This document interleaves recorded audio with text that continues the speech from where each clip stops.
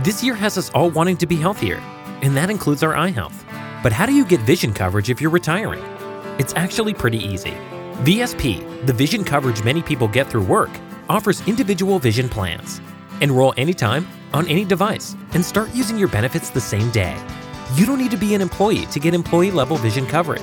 Visit vspdirect.com today. That's vspdirect.com.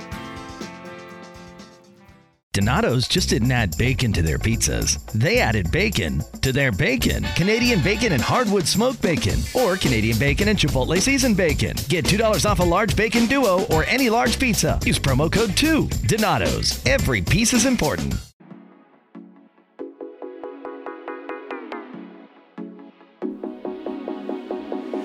You're listening to Smart to Death Radio.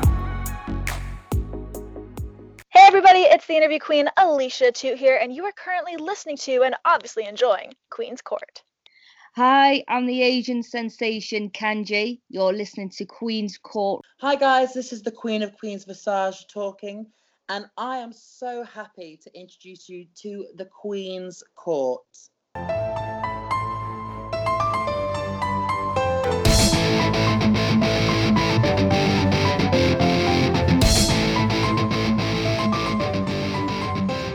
All right, everyone, welcome to this week's episode of Queen's Court with your girl, the Queen of Any, Money in the Bank edition, honey. But I didn't come alone. As I put out on Twitter, I'm super excited to welcome the boys from Armbar Audio. John and Tim, welcome to the castle. Thank you for having us in your castle, Queen. We have been wanting to come on for quite some time. Yeah, I agree. This is going to be a lot of fun today. Money in the Bank went off much better than I anticipated, so I'm excited to talk about it.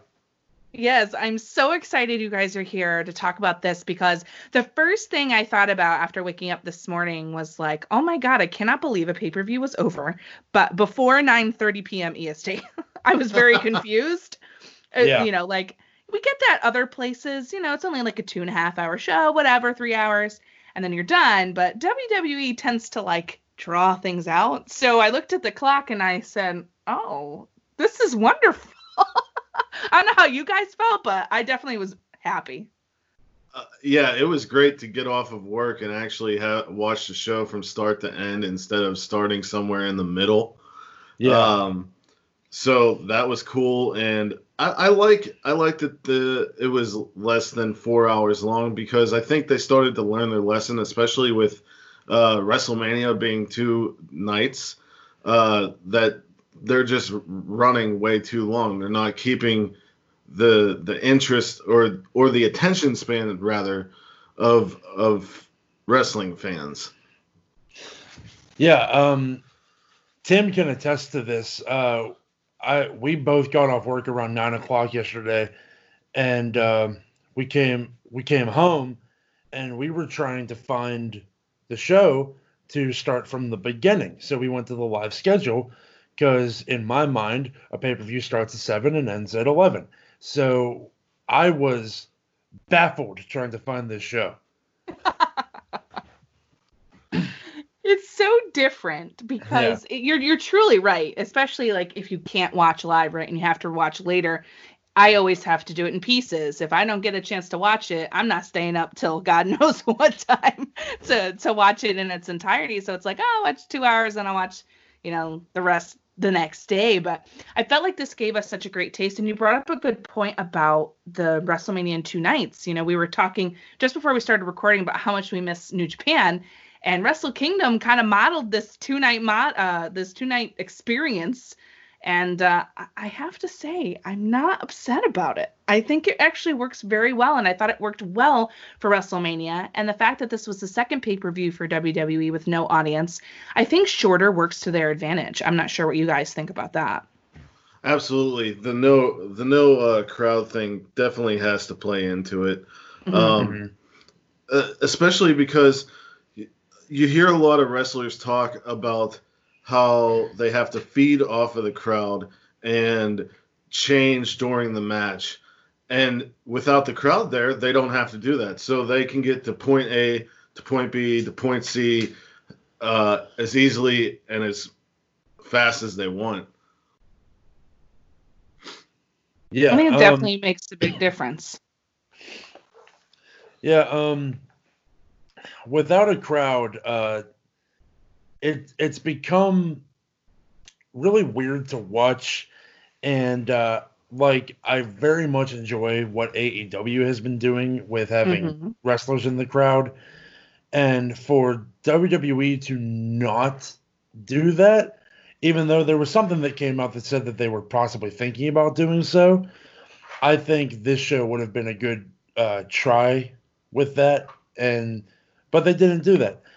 But yeah, the no crowd playing into the length of the show, I think, is 100% true. Yeah, I feel like they have to take that all into consideration, and it makes it snappy, but not in a way that feels rushed either. And it's something that I've been hoping that they would do for a long time. So I'm super thrilled about that. But when this pay-per-view was announced, obviously with our current climate, things were going to be very different. And they made that clear to us by saying it would take place at the Performance Center in Orlando, of course, but also in Connecticut, where I'm from, hello, and at headquarters. Very exciting stuff. When this was first announced, I have to ask you, because I've listened to your show, but I want to talk about it here. Let's talk about our original thoughts about this on the roof through headquarters experience. Now that we know what happened, are you disappointed with what we got, or were you pleasantly surprised by what we got for the latter matches anyway? Definitely pleasantly surprised. My first thought when I saw that it was going to happen at the headquarters and start on the ground floor and go to the roof, I was like, okay. That's interesting, but I don't know if it's good or bad interesting. So Right. I was kind of like, is this like Legends of the Hidden Temple WWE edition? What is this? Yeah. When I first heard about it, I thought, well, that's definitely creative, and I'd like to see how they pull it off. And they pulled it off similarly to how I thought. I like how they're going in the direction of cinematic wrestling on their pay-per-views and in specials and such like that. I was a huge Lucha Underground fan. I was a huge Matt Hardy and Jeff Hardy fan in Impact. We don't have to talk about the woken Matt Hardy, but No, let's not. But I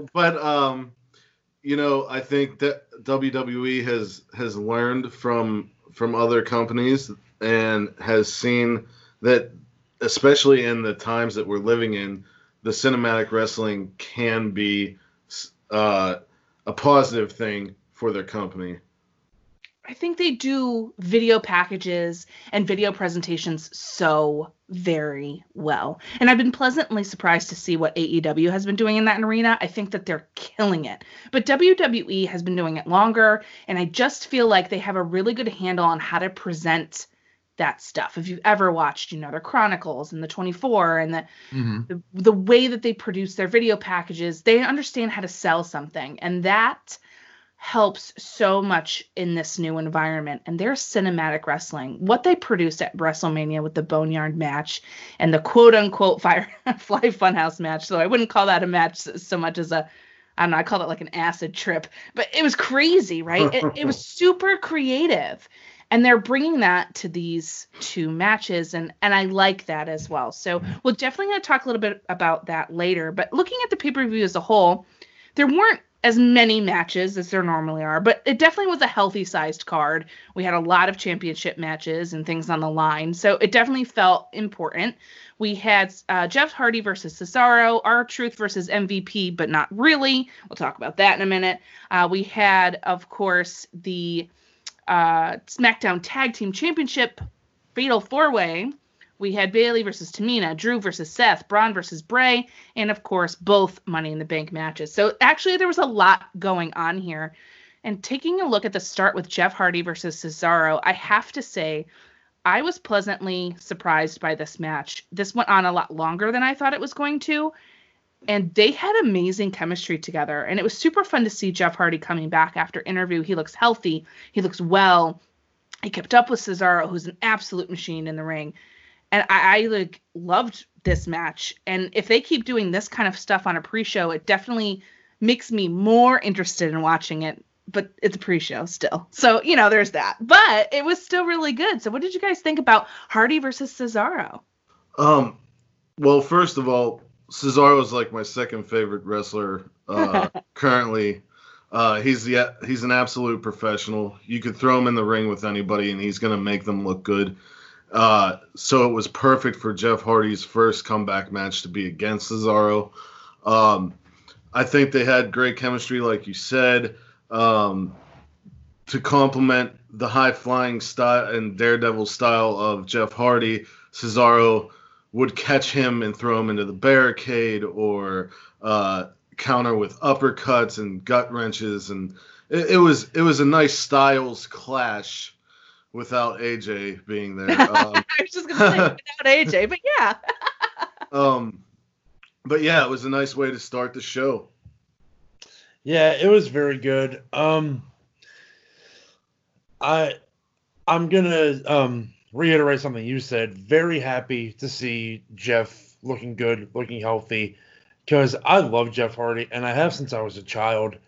And to see the road that he's had and the struggles that he's dealt with addiction and stuff like that, I'm very happy for him that he's been able to find a better way of life.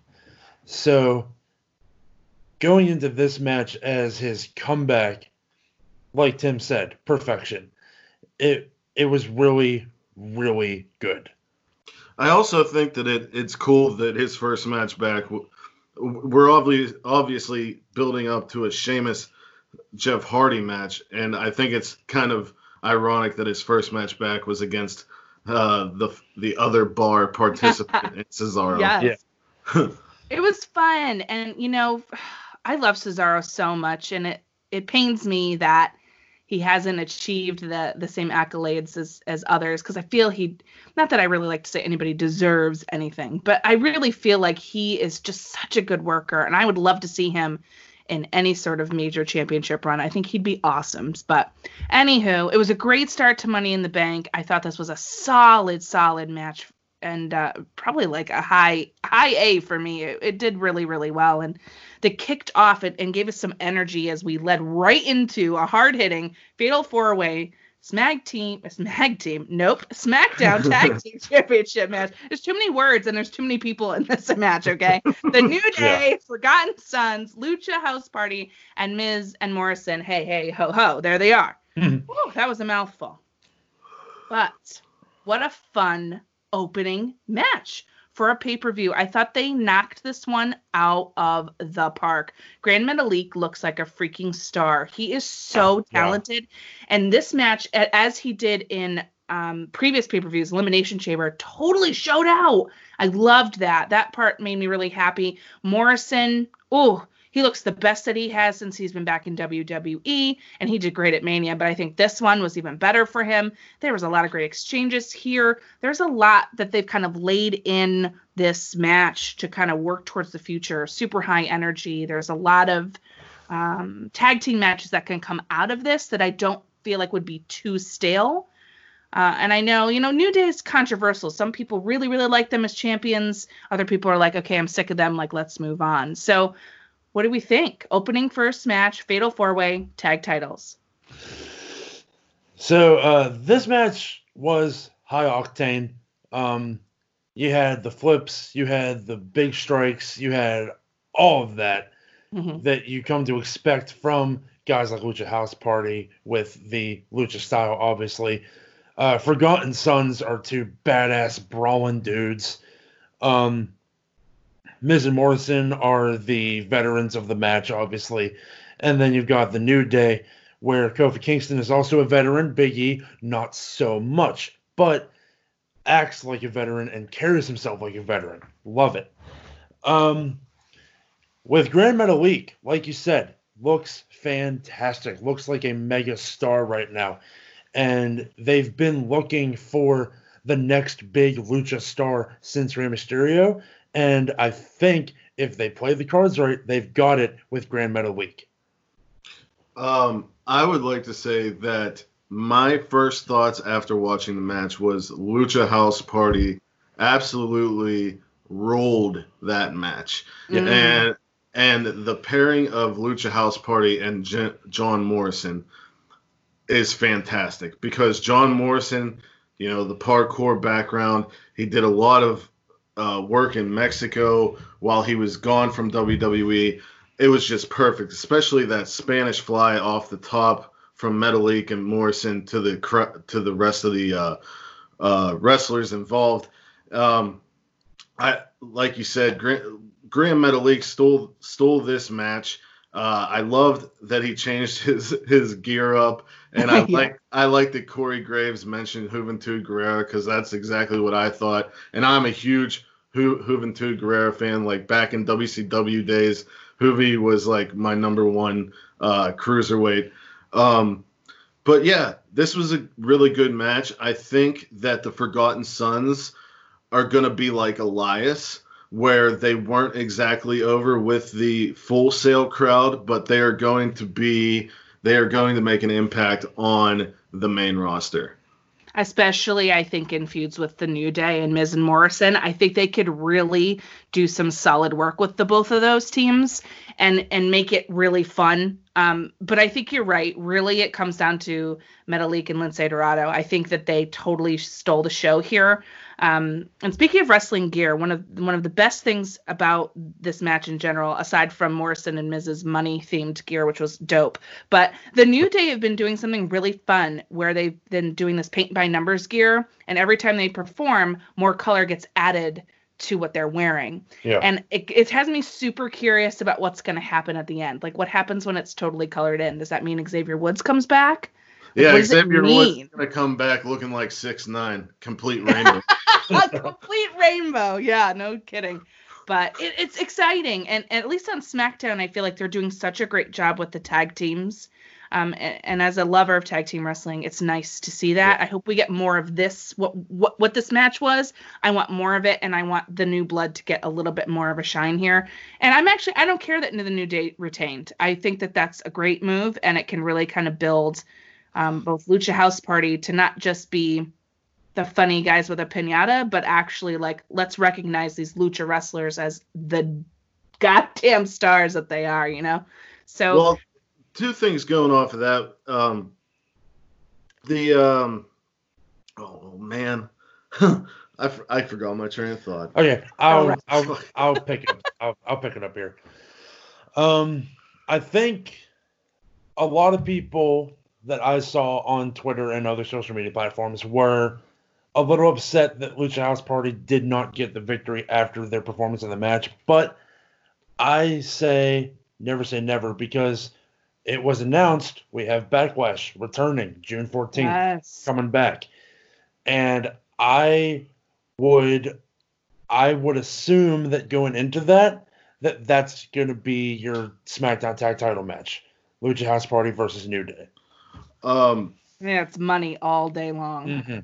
Also, what you were saying about SmackDown and focusing on tag teams, SmackDown seems like they're focusing on everybody and finding creative ways to push and get everyone involved in storylines and make us care. And I think SmackDown's doing a great job at that. Also, with the New Day retaining, I fully think that Vince McMahon wants the New Day to go down in history as the greatest tag team of all time. I mean, I don't hate that. I don't hate it. I think they're great. You know, with the Usos being hurt right now, that's the other real top contender.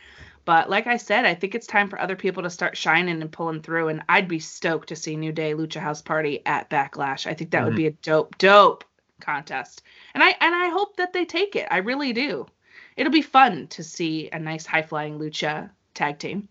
Yeah, and how do you not push Graham Metalik and Lince Dorado as a tag team when Pentagon Jr. and Rey Fenix are doing huge things right now. You know, you gotta Yeah, man. follow the trends, which they always have. So Hey, I'm here for it. I don't mind. But what I'm not here for was this tomfoolery that happened next, which was R-Truth versus MVP, which Bobby Lashley tagged in, which is not a tag match, but he's like, yo, I got this. I'll just, whatever. What? I don't understand what's going on there. But we had Bobby Lashley versus R-Truth, and if you're new to me, and hello, welcome listeners, I don't like Bobby Lashley one iota.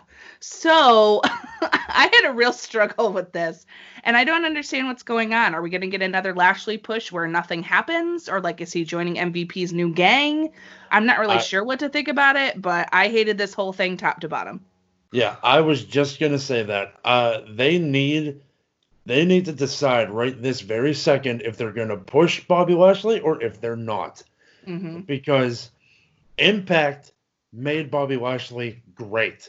And he came back to WWE, and look at where we are now.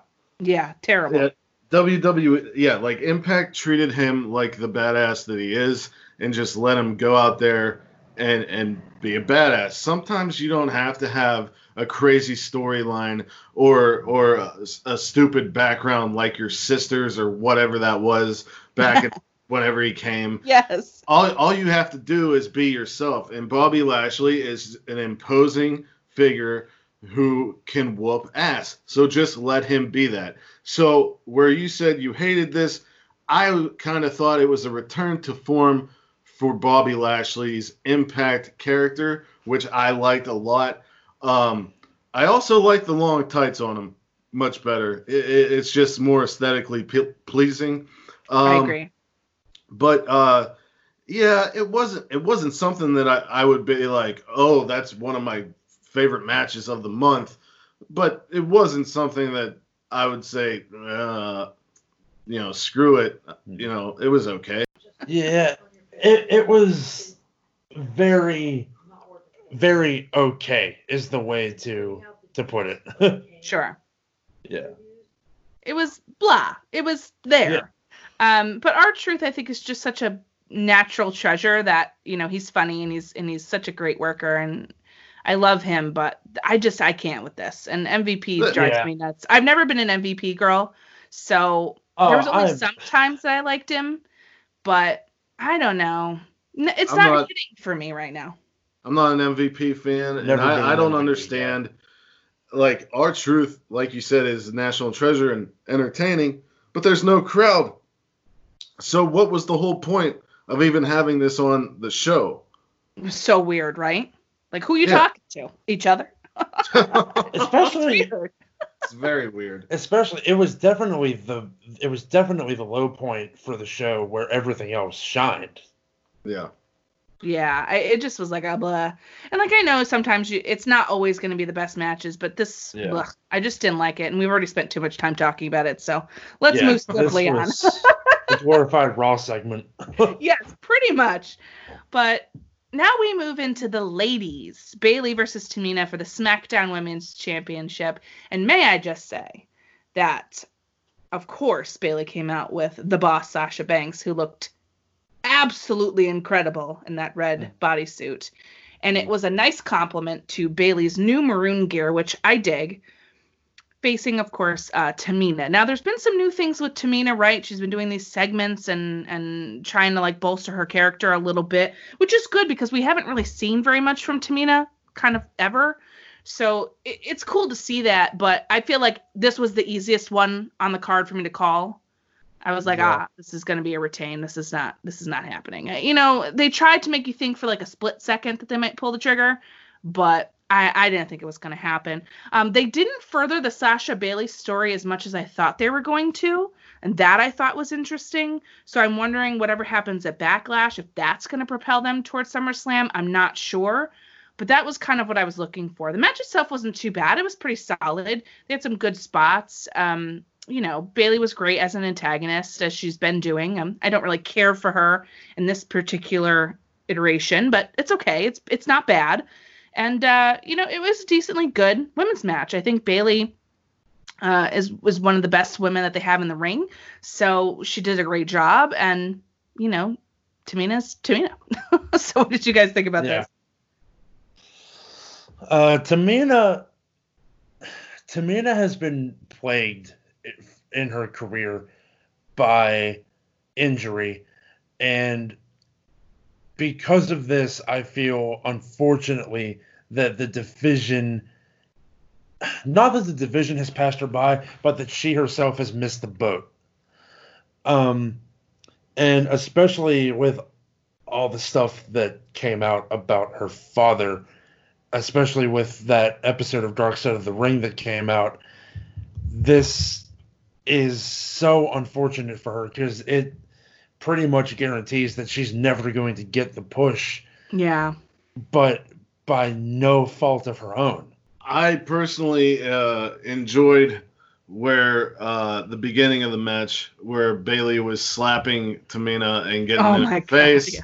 And then Tamina took control, put her up on top of the turnbuckle, slapped her, and said, "You're disrespectful." And Sasha and Bayley started apologizing. It was kind of like the teacher putting you in the corner with a dunce cap on. Yeah, it was. I thought it was hysterical.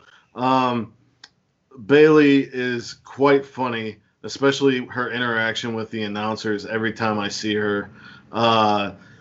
Tamina, you knew it wasn't going to happen. You know what I mean? And like you said, they didn't further anything with the Sasha Bayley thing.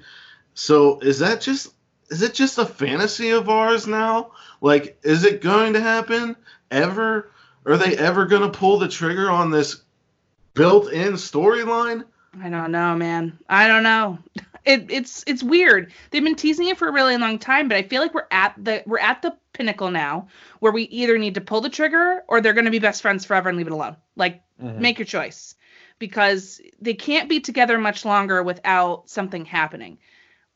Either Sasha needs to go away and do her own thing and be away from Bayley, or they need to fight. Like, they have to pull the trigger, because if you look at the 4 horsewomen, the one that needs more time to shine and such is Sasha. Bayley's had great runs.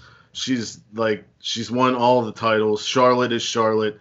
Becky has had the longest reigning Raw championship and beat Ronda, but now ever since Sasha's been back, she's just been there, right? And we need to see more of her, because she's honestly one of the best Western civilization, Western female wrestlers of all time, and that's how I feel, at least.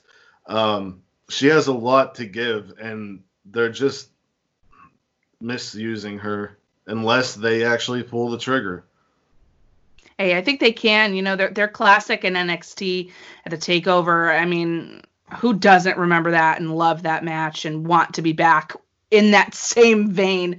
Just to see that again is dope. And, Sasha's return has been so lackluster. She came back with that blue hair, and I was like, oh, here we go. The boss is back. Things about to pop off. And absolutely nothing happened. She lost everything. And I was like, oh, okay. This is weird. And, she had a great match with Becky at Hell in a Cell. Holy God, was that good. And then, nothing. So I don't know what they're doing. I'm hoping that they do it. I'm hoping that they finally pull the trigger and we get this match. But, boys, I don't know. It's not looking promising. But we could hope, I guess. Here's to hoping. I want the women to do better. That's all I want. Right. It makes no sense to me. No sense whatsoever. Sasha Banks is so good, and in NXT she was so good, and even when they first brought up the 4 horsewomen, it was magic. And you can... I'm Bob Sullivan, the new host of AARP's The Perfect Scam podcast. And with Frank Abagnale and other top fraud experts, we're bringing you brand new episodes of America's most shocking scam stories. I got an email alerting me to 22 accounts that had been opened up in my name. Scam was masterfully designed. New episodes available now. Subscribe to the Perfect Scam podcast on Apple Podcasts, Spotify, or wherever you get your podcasts. And people can say whatever they want about Sasha, about all the stuff that came out about her throwing temper tantrums in the back and all all that tomfoolery. But if that did happen at this point, can anyone honestly say that they blame her? Nah. No. I mean, can you? I can't. I wouldn't. Right. I don't know, boys. It's a conundrum. It's a mystery, and hopefully we'll see what happens in the coming weeks. But Yeah. I hope it's something good. I really do, and I think it could be a lot of fun. Speaking of things that are, well, I don't know, fun, depending on your perspective, but we'll keep it on SmackDown as we look at Braun versus Bray. Now, of course, Bray not the Fiend in this match, just Bray Wyatt, our little Firefly Funhouse iteration of him, versus the new champion from, of course, WrestleMania when he beat Goldberg. So, oh, by the way, Bayley retaining, I think, was a smart choice. I know that. Yeah. Not surprised, but I just want to say that. And I felt the same way about Bayley's match as I did about this one. I didn't think that they were going to flip-flop the title here either for Strowman. So kind of the SmackDown titles were super easy to predict. But what I was surprised about is this was better than I thought it was going to be. I was nervous that this was going to be a squash match, 3-minute nonsense. And I'm like, oh God, please, let's not do the whole Barry Bray thing again. I'm over it. Like, let's move on. And I'm glad that they had a physical match. It's not my favorite match on the card by any stretch of the imagination, but I thought they did a lot of really great character work here, and that's what I would like to speak to. I think that, you know, when Braun started really attacking Bray and Bray was in the corner, like, you know, down, and he's like laughing. He's like, oh my goodness, Braun. And he's like doing his little, you know, thing where he's laughing and smiling. I just think that his character work has been some of the best that WWE has seen in a very, very long time. And that's evidenced, of course, by The Fiend from its inception, starting with the Firefly Funhouse stuff all the way until now, and the brilliant stuff at Mania that we talked about earlier. And I feel like he brings such a different vibe now. He's still very hard-hitting and Bray-like, but it's different. It's a different edge and a different tenor to him now. And then you look at Braun, and I don't particularly like Braun Strowman in any way, you know, personally or in the ring, but it was nice to see him being portrayed as the kind of monster that they want us to see. So that was really good. I thought he looked really strong in this match, and I thought he did great with the whole sheep mask thing. I think that I was surprised that he could like act a little bit. I'm like, oh, okay. Interesting. And they had this feud ready-made, right? It's a little lazy, right? We're resting on what we had previously, but it does further along the story that we could get at Backlash or even SummerSlam. So I think The Fiend is coming down the line, and you know, they got me more invested than I had anticipated I would be. Absolutely. The Braun acting thing was a surprise because, you know, they're doing with Braun now what they should have did 3 years ago whenever he was hot. And then they screwed him in Saudi Arabia. But, you know, this was a good match because Braun got pushed up another level. Bray has still kept his momentum. I've seen a lot of people on social media saying Bray is buried and they totally screwed the character. Do you not understand that The Fiend and Bray Wyatt are two different things? Right. And like the first moment that Braun shoulder tackled Bray and he went down and Bray was like, "Oh, you're strong!" Like I lost it. I laughed so hard, and I thought they had really good chemistry. I think it benefits someone like Braun being in there with someone like Bray. And obviously, this is not over. We saw at the end, Bray was very angry, and we got flashes of The Fiend. I thought it was odd that the puppets came out. Yeah, that was weird. I loved it. I loved it, but it was weird. Yeah, exactly.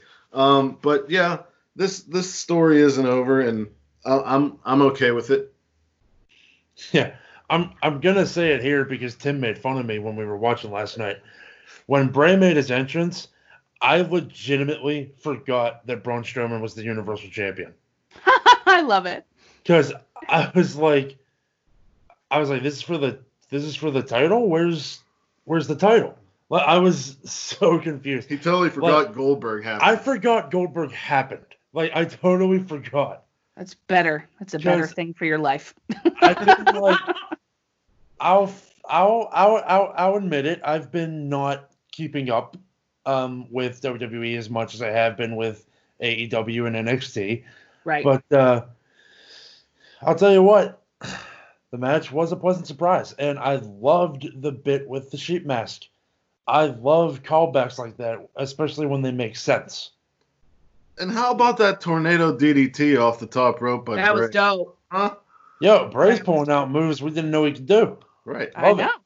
Hey, I'm here for that. I'm here for Bray just continuing to be awesome.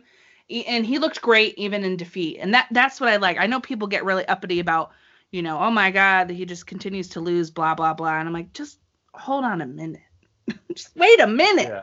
Something's going to happen. I mean, if they screwed up, they screwed up, and we'll call them on their bullshit. But until then, just see where the story goes and see what happens. The full arc, sometimes the bigger picture makes more sense than the slight losses that he gets. You know what I mean?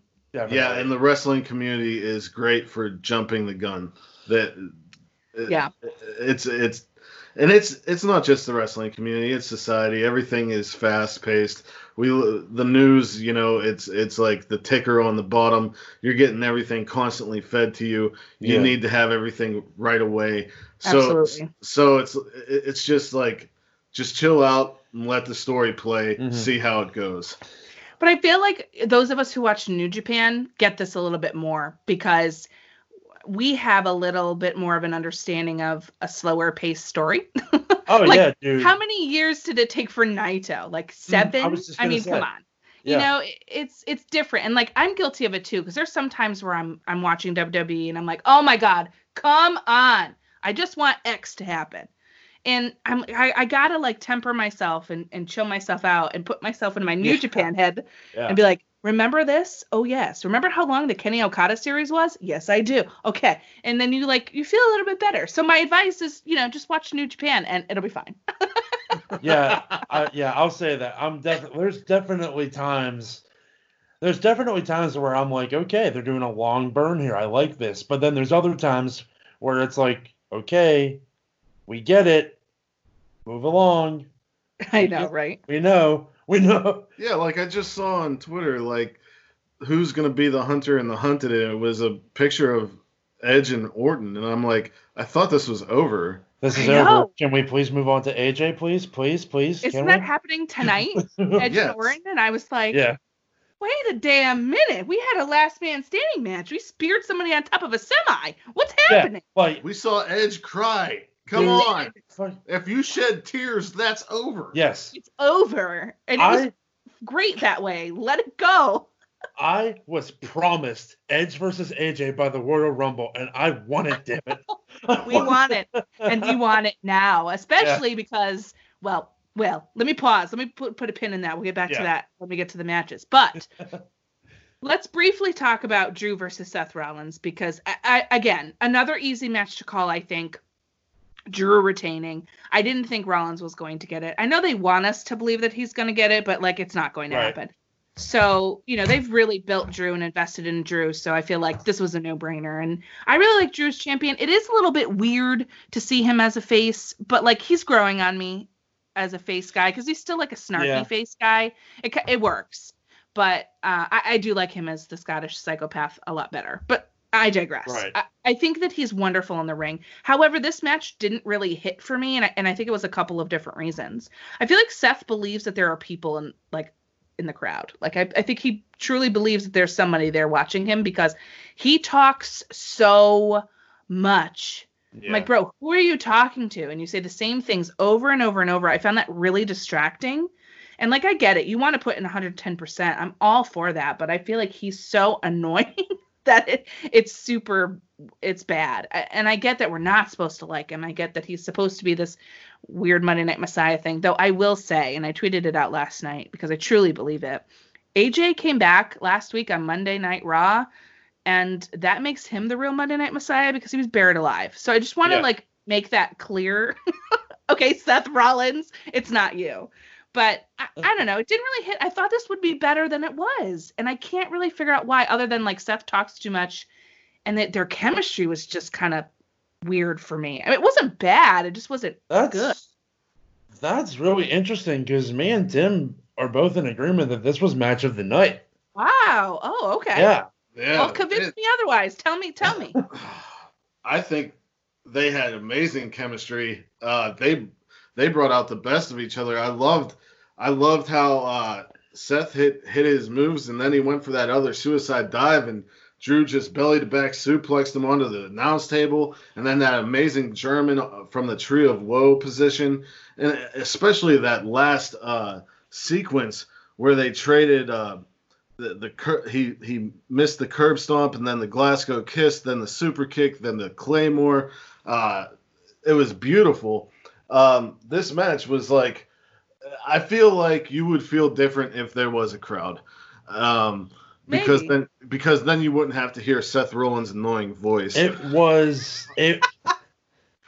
was definitely a match that was wrestled as if there were a crowd of 70,000 people. Yes, for sure. I just thought that it was right, and it felt like the first real good. This is what Drew McIntyre is supposed to be. He's supposed to be the noble man. Yeah. He's supposed to be the noble champion, especially with that handshake at the end and telling, what a great move. Telling Seth to be the leader he's supposed to be, and then Seth looking like kind of questioning everything that he's been doing, which is very interesting. I'd like to see where that goes. But John, go ahead. Yeah, I feel like we got Daddy Drew back from NXT. We got him back. I love it. From NXT, from Impact, from Impact, Evolve, ICW. It's nice to see, isn't it? Yeah, very nice. Especially after the cluster that was the F5 Claymore show at WrestleMania. Oh God, disaster. I was like, okay, this is where we give Drew the belt, and then this is where he proves that he needs it, or he proves that he can carry it. Yeah.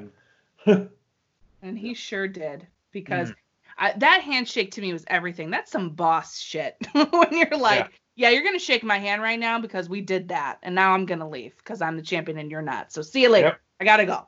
And I was like, yes, Drew. Give it to us. That's what we need, and that's what we've been missing, I feel like, from the men's championship reigns. Yeah. Like Brock Lesnar's Brock Lesnar. He carries the championship in a completely different way. This is the kind of stuff that I like. That's like what I love about Okada. When Okada is champion or Tana is champion, they're like that. It's, we're going to fight this match, and I'll tell you that you did a good job, but in the end, I'm the ace. I'm number one, right? Oh, it's so good. And that's what I want in a champion. And I'm really glad that we're seeing that from Drew. Yeah, and it's especially when you got a guy that already looks like $1 million. The addition of the title belt makes him look like $1 billion. And it's like, man, he is so much a champion. Yeah. And we finally, so many years later, have the payoff of the chosen one angle. Finally. Yeah. As The Rock would say, finally. Mm-hmm. It's very exciting. I mean, I respect your opinion. I just don't feel like it was match of the night for me personally. Right. I really loved that tag match. I really thought they killed it. That was the best one for me personally. But like I said, it wasn't bad, and I'm glad Drew is still, and I want AJ, and I want it to happen now with Seth. So I'm cool with whatever's gonna happen now. and you know what's great, Queen? We both can disagree and not have to kill each other over it. You know, because we're mature adults. We are. You're in a castle of royalty. I could have you beheaded, but I'm not gonna do that.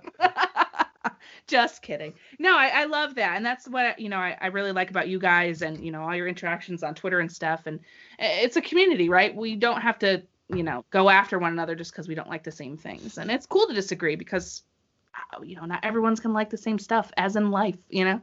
Exactly. And especially with even just with me and Tim, if you've listened to the show Mm-hmm. or people that have listened, are very, very differing opinions on the Firefly Funhouse thing from WrestleMania.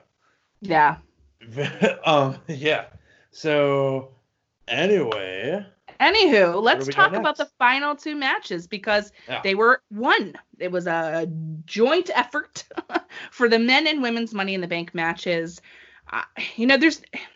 It's hard to talk about this because there's a lot of chaos in here. So I'm just going to kind of give a broad overview of what I thought. So the way they described it made it sound like they were about to go through like levels of a video game and like beat the final boss, which was the ladder on the roof.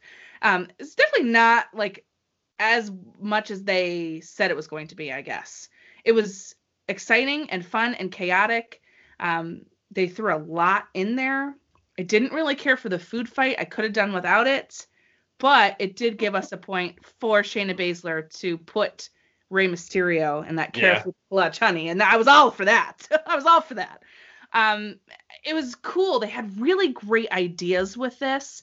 And though it did feel a little bit like Edge and Randy running around the Performance Center by going in all these different rooms and stuff, I think they were really smart in the way that they made this feel very, very different. Like just having Asuka start already on level 2 and jump down on everybody else and take the elevator, I think was really cool and different. Yeah.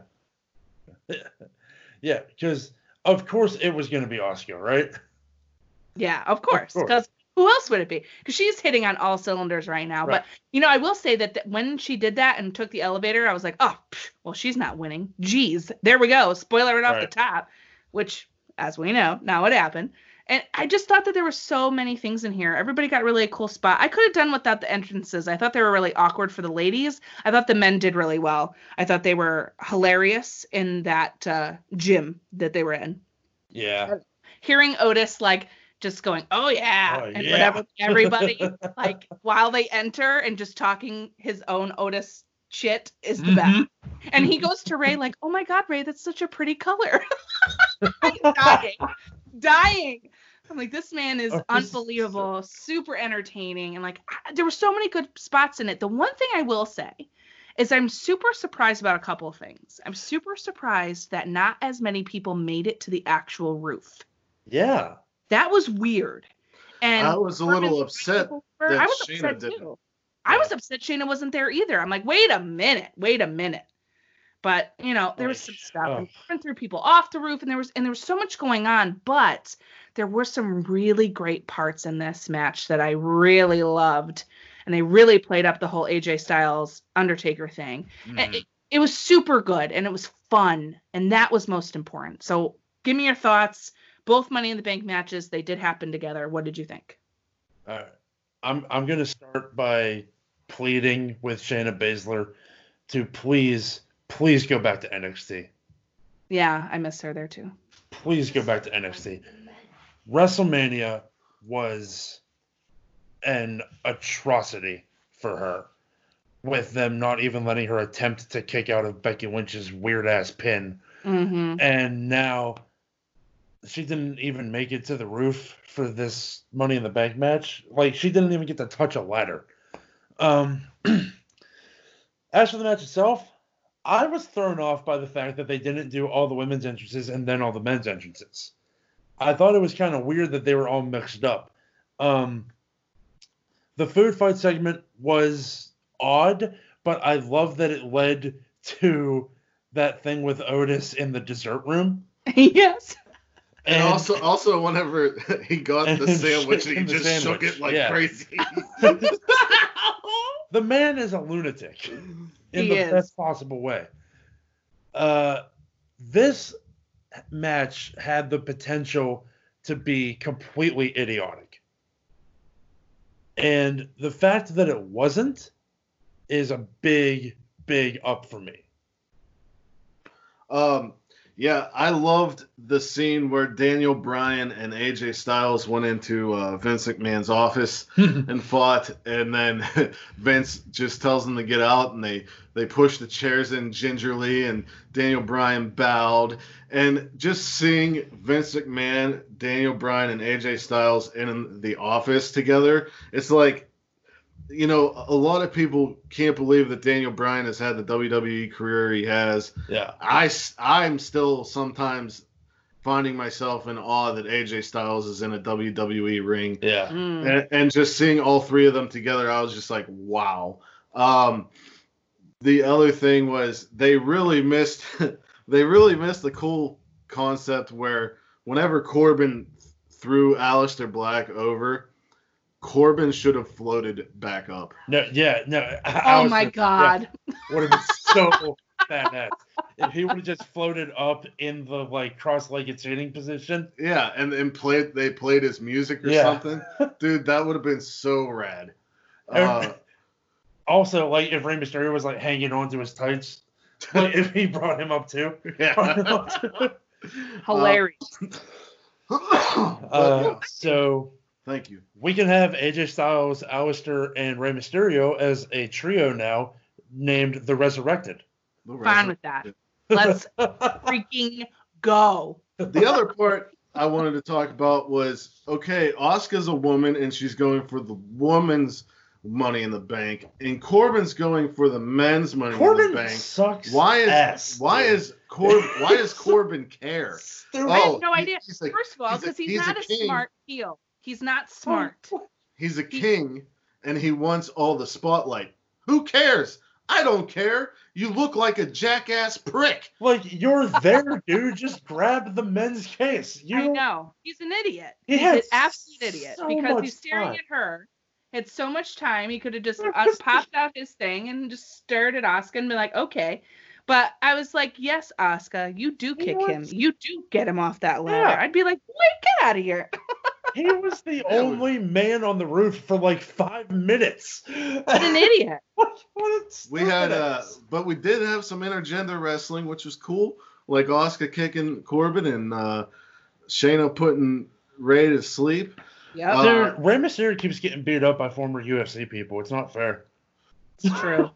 Kind of thought it was weird, the whole Stephanie McMahon part where she said to clean up Nia because she's drooling. Like, did that necessarily have to be there? Is she saying she's drooling because she's a bigger person? Like, would they have said that about anyone else? Exactly. I didn't. And like, would they have had? Would they have had anybody but Otis do the sandwich thing? Right. Yeah. Yeah, but that was funny. But the drooling thing. It was funny. The drooling thing was not. Thing wasn't funny. But Otis is like that anyway. Like with anything that he gets his hands on. He's just, like I said before, he's a national treasure. Yeah. I just love him. I'm going to protect him at all costs, people. And of course, in the most Otis way ever, he wins the men's Money in the Bank because AJ dropped it because freaking Elias. Oh, God, Elias. I mean, I love that you hit Corbin, but knock it off. But hey, I mean, I don't hate AJ not having the case. I love that Otis has it. It's different. It's exciting. It's new. Yeah. And it gives us Asuka and Otis as the two Money in the Bank winners for 2020. And I don't know how you hate that. If you do, at me, because I got some things to say to you. I don't know. This was feel good at the end. It was a feel good moment to have both of those individuals have these cases. But like, boys, as we're ending here, where do we go? Who do they cash in on? What are we doing? I think that Asuka holds on to it for a little bit and waits till someone comes and beats Becky. I don't think she goes for Bayley. Like I said, I'm still waiting for Sasha and Bayley to happen. But Asuka has lost twice to Becky, so I think she keeps it for a while. Otis has come out and said that he's going to use it for tag team titles. I could see Mandy Rose getting in between Tucker and Otis and splitting them up and trying to get Otis to get a singles run. That's where I see that going. John? Yeah. As for Otis, I think using it for the tag titles would be cool, but I would wait until possibly maybe even the Forgotten Sons get their hands on him, because that was a good match in NXT when it happened. I'm doing a quick Google search because I want to see if something has happened or not. So give me just a second. No worries. Okay, no, it hasn't. Okay, so here's what needs to happen with Asuka, right? Becky needs to lose the title specifically to Shayna Baszler. Okay. And then Asuka needs to cash in on Shayna Baszler because that is the match that we never got on NXT. And it's the match we need. Shayna Baszler and Asuka have very similar styles, and they could go 30 minutes. They could go an hour. They could go an hour. I can do Iron Woman. It'd be great. Fantastic. The Kirifuda clutch versus the Asuka lock.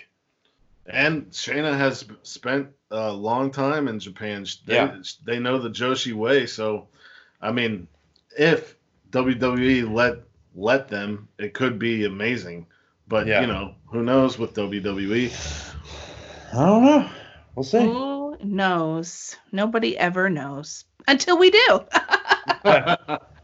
Well, I have to tell you, it's been an absolute pleasure speaking with you both today. Thank you so much for coming on the show and talking all things Money in the Bank. And if you would be so kind, tell the people where they can find you and your awesome show. All right, man. Well, we got ourselves a link tree. You can find that at linktr.ee/armbar audio. There you can find our Twitter, Facebook, and Instagram. We are on YouTube. We have a secondary channel called Armbar Nerds where we upload stuff that doesn't have to do with wrestling, just general nerd culture items. As for audio versions of our show, we have an Anchor account, and with Anchor, we are able to be on Google Podcasts, Spotify, Apple Podcasts.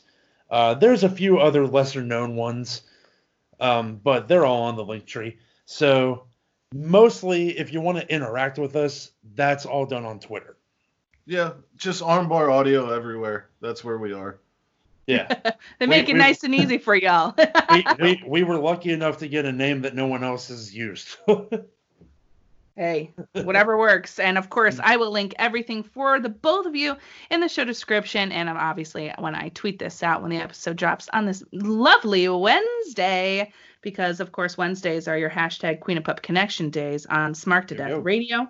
And, I dropped a stellar chat with the heavy cruiserweight Crash Jackson, a special drop on a Monday, which I never do. So that was really, really fun. And I hope you go check that out on Smart to Death Radio.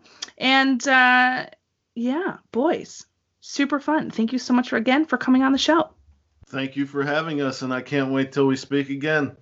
Me too. Looking forward to it. And everyone listening, please enjoy the rest of your day. And as always, be kind to one another.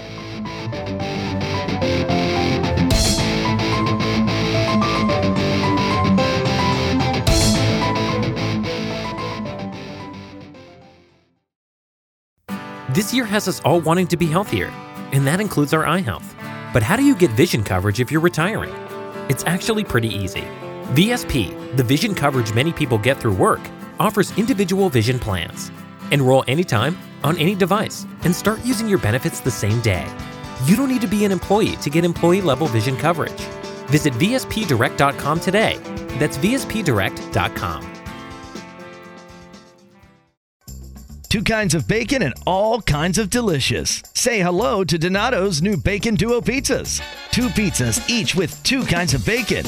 Try the new Pepperoni Bacon Duo with pepperoni, Canadian bacon, and hardwood smoked bacon. And the Chipotle Bacon Duo with Canadian bacon and Chipotle seasoned bacon. Now get $2 off a large Bacon Duo or any large pizza. Use promo code 2.